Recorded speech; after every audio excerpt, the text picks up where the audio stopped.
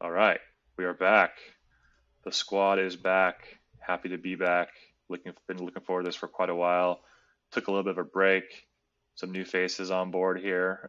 So first off, everybody, welcome back to the Trident Group kind of cybersecurity squad. Happy to get the show going again. Want to introduce a new face, a new kind of caricature you're going to see on the logos here to the group. Mr. John Carruthers joining us here. He's recently new to Trident Group, but definitely not new to the industry, and his experience is pretty awesome. Just got done doing a really cool interview that we released with him on a kind of a multi-part series we're doing. So John, welcome to the show, sir. How are you?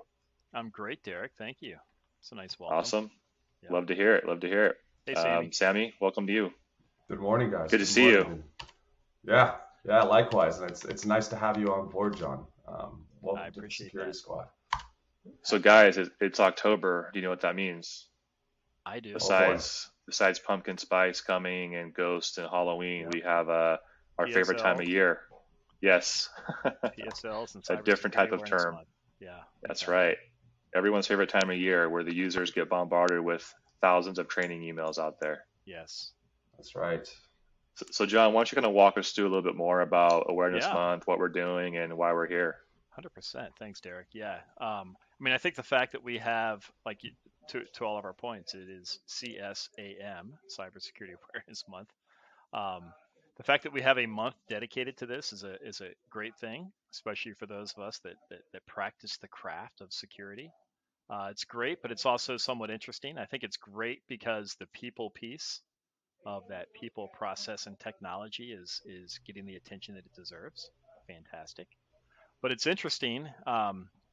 When I was in the FBI, I would get asked every September. I would start getting calls from industry. Hey, can you come talk to our company next month? Sure. For Cybersecurity Awareness Month. And I would do it, and I was always happy to do it. But I would always leave with, this can't be the only month, Yeah, right? This is a year. It needs to be Cybersecurity Awareness Year. So maybe we can, as Trident Group, we can try I to like implement this. that. Yeah, we'll implement that change. But yeah, but again, so back to Trident Group. We're so hyper focused. One thing I love about us is that we really are here to help industry, right? In the space of cybersecurity, because that's what we do. And yeah, so uh, the fact that's what we do, and this is the month that it is. This is a great podcast to welcome the squad back, and Yeah, happy to be a part of that.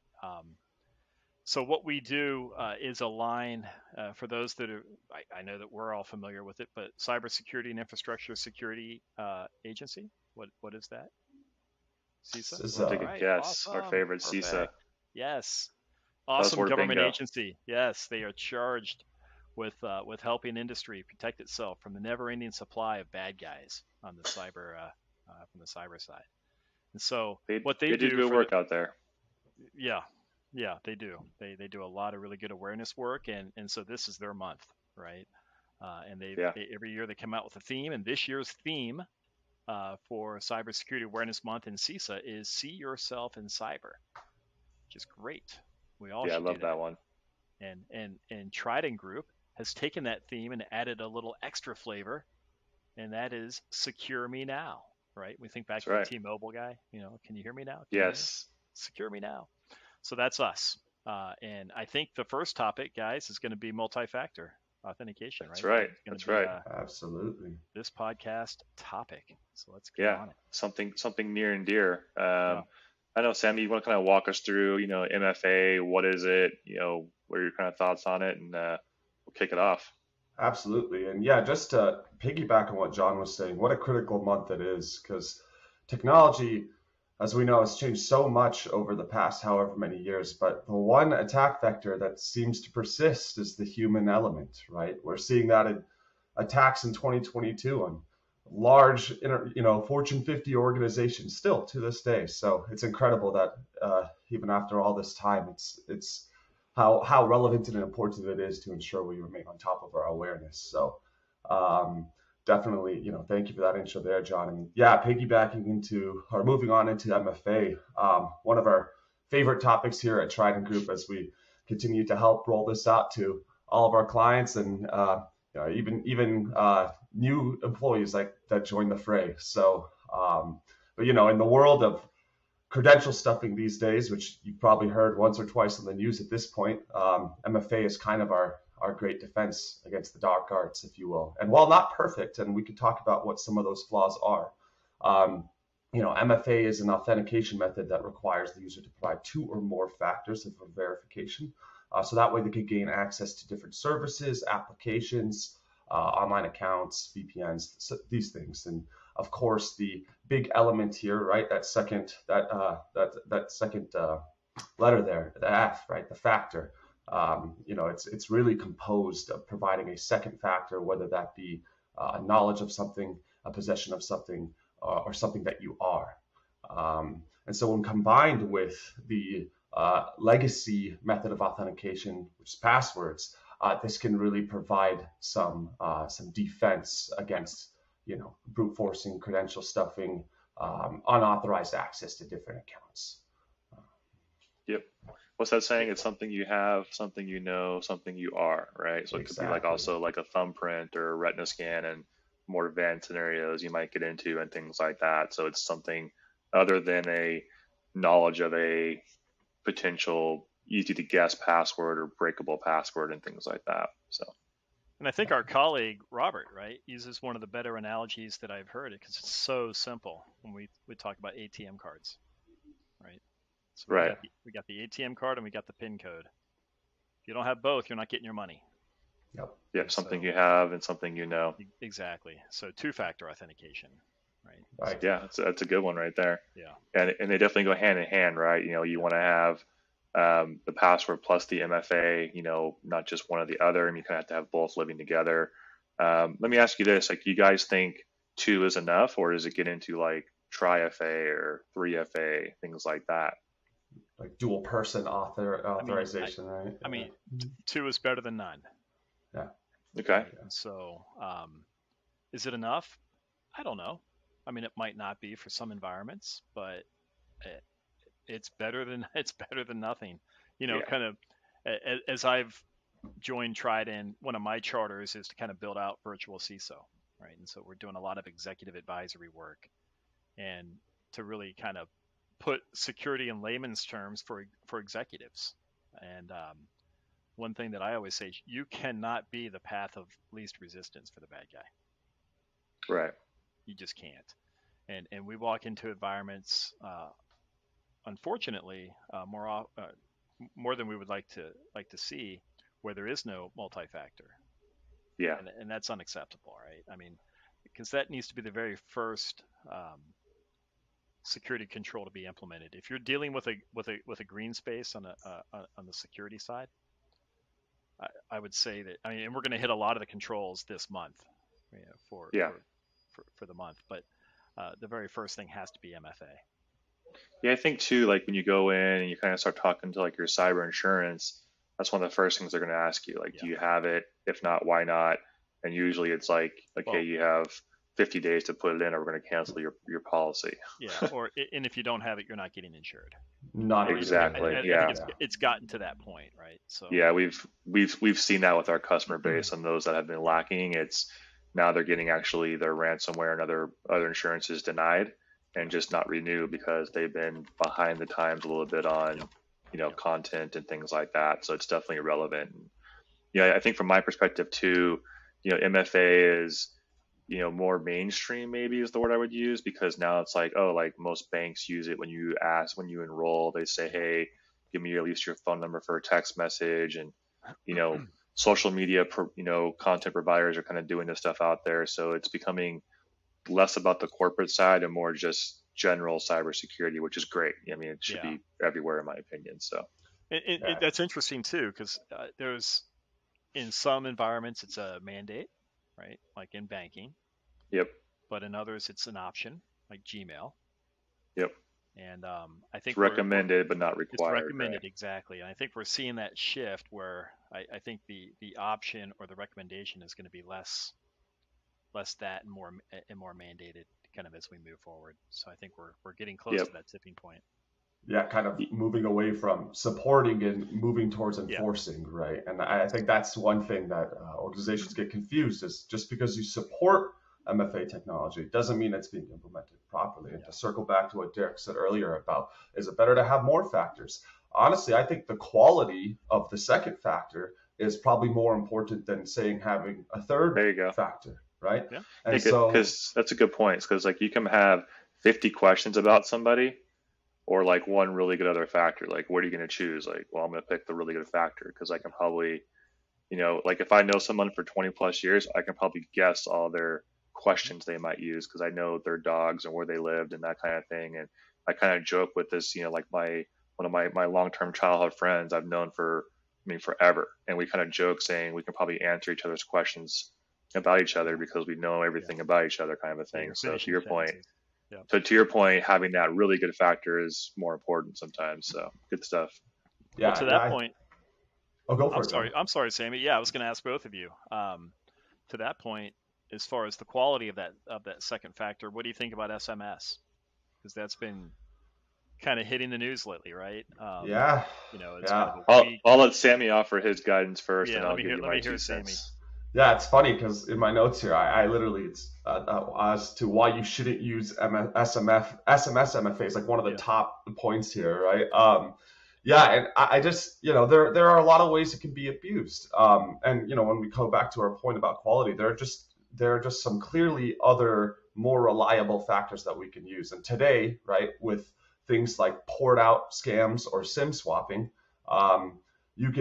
attackers can easily gain access to MFA messages and use them to authenticate to target applications or services. If you get your phone stolen and they're able to use the SIM on another device, or are able to call up T-Mobile impersonating you and then able to port your phone out to another carrier. These types of things happen. And then as a result, now they have access to those SMS messages, which are allowing them authentication to various environments. So I think actually I read a statistic that the FBI received 1,611 SIM swapping complaints in 2021 compared to about 320 total from 2018 to 2020. So it's a big number. 100% number. on the right. Yeah, I don't know what the percent there is, but it's quite a lot. And it's crazy. It's crazy that it's a real thing too, because you kind of touched on it, Sammy, with the T-Mobile example. I mean, it's a social engineering act, right? It's somebody at the phone company getting socially engineered into swapping your information to another phone. Absolutely. And so here we are, right? Then you have the other side of it too, where you have criminal organizations going to T-Mobile employees and saying, "Hey, I'll pay you $100 a swap." Yeah, and it's exactly. Okay, exactly. Like we've seen that issue too. So that's a whole other level of And I think we talked about that, right? And there's some parts of the world where $100 is you're not gonna be able to fight against that. So and we talked a lot about the stuff on like the whole like fake warrant search or the at-risk people and things like that. So to answer your question, SMS is it better than nothing? Yes. Is it the best? Far from it, right? Yeah. So perfectly certainly better than using a reused password that's available on the internet and having no MFA, right? But I think to you guys' point, we may even start to see insurers require different or certain types of second factors for different industries, depending on the criticality or the risk of the industry. One thing I think we're going to probably see a lot more of is the use of the FIDO protocol or PKI-based MFA, and in which we're really relying more on biometrics and hardware encryption to really provide us with the second factor. That way, even if somebody is able to gain access to the SMS-based authentication, how easy will it be for them to gain access to your biometrics? And now there is still something to be said. I say this all with a grain of salt because I'm thinking about Uber right now, and how even with a stronger or more solid second factor through things like MFA fatigue or exhaustion attacks, even still these systems are not 100% perfect, right? And so in the case of Uber, we saw that using credential stuffing, they were able to gain access to the initial user's credentials, and from there they just kept hitting them with push messages, push notifications, until eventually they reached out on WhatsApp and let them know, hey, we're from IT, again, social engineering, and eventually they just accepted. So even in a case where it's asking you to provide biometrics, if it's being kind of coerced, through repeated attempts, there's still a potential vector there. So it's incredible to think that, as important as these systems are, they're not 100% perfect. But that kind of goes back. Yeah, that goes back, Sammy, when I said that, it needs to be the first security control implemented, but it can't be the only. Absolutely. Right? Totally agree. Absolutely. And that kind of speaks to that whole defense in depth methodology that I'm sure, no doubt, have already gotten into and we'll get into again in the future. But yeah. Hey, Sammy, I was going to ask you a question around, one of the things about Trident Group is the talent, assembled here. And so, Sammy, you're, an off the charts pen tester, right? Your hats go from gray to gray, and it's impressive. So, how do you get excited when you go into a customer or a client environment to do a pen test and you see no MFA, or do you get sad? I guess it depends which hat I'm wearing and who I'm talking to, right? Because if I'm talking to the chums, right? If I'm talking to the comrades and we're talking about our great hacking stories, it's it's always the path of least resistance is what the packer is always going to take, right? Low hanging fruit. That's the whole purpose of running repeat pen test engagements, is to really identify in this limited amount of time that we have, what are the lowest hanging fruit, and let's go after those. So certainly from that perspective, it's nice to see. But the same note, when I do see it enabled, it could certainly stump me. And so from a business risk and a strategic perspective, I'm very happy to see that organizations are implementing this properly and are making my life harder, at least when it comes to compromising systems through credentials or through gathered credentials. I actually do tend to see every day that more and more systems do actually have MFA. It wasn't very long ago that most O365 instances didn't have any MFA on them. Odds are, if you got access to email credentials, you could just log right in. Nowadays, we're starting to see location-oriented whitelisting and blacklisting alongside the MFA. So even if you've compromised MFA, you now have the location issue to kind of deal with. So to your point, if I'm wearing my proverbial black hat, then I'm a little sad. But if this is a business engagement, I'm certainly giving them their commendation where it's due. I love that. Yeah, I love that one. And that's a good point, Sammy. Is now we're getting into like more, call it behavioral, contextual awareness with MFA. Oh yeah. Not just like challenging with a token, but hey, Derek logged in from California and then 30 seconds later he's trying to log in from New York. Like the math doesn't math there, right? So there's some impossible travel and scenarios that look different. Like his browsing behavior is different. Like it's a different type of device. Like maybe I'm a Mac user and all of a sudden it's an Android logging in or a Linux box or things like that. So it's kind of like enhancing. It's almost like an MFA plus. There's probably no term yet. We can maybe coin that one, or like a small E MFA, enhanced MFA. I don't know. We'll come up with some cool branding there. These are kind of things we're getting into. And to your point, it's not just like one. It's like one plus some intelligence behind it. So it's good stuff. I just think that MFA and IAM, Identity and Access Management, will one day be inextricably linked. And I think we're already kind of starting to see that even if you have these systems in place, like I go back to the Uber example, because they didn't have any kind of granular access management policies, that person was pretty much able to get the entire keys to the kingdom. So I do feel that these SSO providers and MFA are, we're already kind of starting to see this happen, but will one day kind of be synonymous. You won't be able to have one without the other, at least when you're talking about best practices. So, when we talk about defense in depth, to your point, I think it's definitely going to be something that these systems and these platforms will kind of integrate as one system. So where you're kind of administering the, where people have permissions to go, as well as the different factors that they are allowed to be they're allowed to have in use. So yeah, very, very great point there, and I think we're going to see a lot more of that. So there's one thing I want to add. I think the last few, let's say, mainstream breaches we've seen in the news. We don't go into detail on all those, but it wasn't necessarily a problem with the MFA protocol, or the implementation, or MFA itself. It was a issue with abusing and basically spamming everybody to just click the button and get annoyed and say, yeah, I'm done with this. So again, it comes back to that user behavior acceptance and what they're doing, and things like that. And like one thing I always kind of like remember, and this is something I think Sam, I talk about a lot, is from a threat actor perspective, there's no such concept of like, well, it wasn't in scope, everything's fair game, right? So keep that in mind. They're going to use every little weird trick. If you think it doesn't make sense, they're going to abuse it, right? So you're doing your training, doing your annual pen testing, or hopefully more than annual, you're doing it monthly, quarterly. You keep these things in mind and start thinking outside the box and testing your users for these different types of new behaviors and tactics out there. So good stuff. That is Absolutely. Really good. Awesome. Yeah, MFA fatigue is what I've learned is the phrase that we're coining for this type of attack, or MFA exhaustion attack. So yeah, it's actually kind of it's a real thing. Yeah, I like this, John. Yeah. So we've EMFA enhanced MFA exhaustion.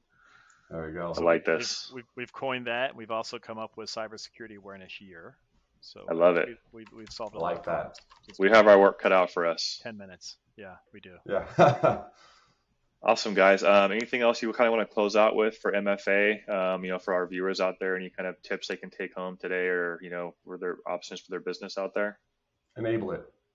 Do it. Absolutely. Force it. Simple as that. That's like the best thing I can say too. So I agree with that. Yeah. Awesome. All right, gentlemen. We'll kind of pause here for a little bit, and then we've got some more content coming your way here soon, and we'll talk to you guys very soon. Take care out there, everybody. Thank you. Awesome. Thank See you all. Next time, guys. Have a good one.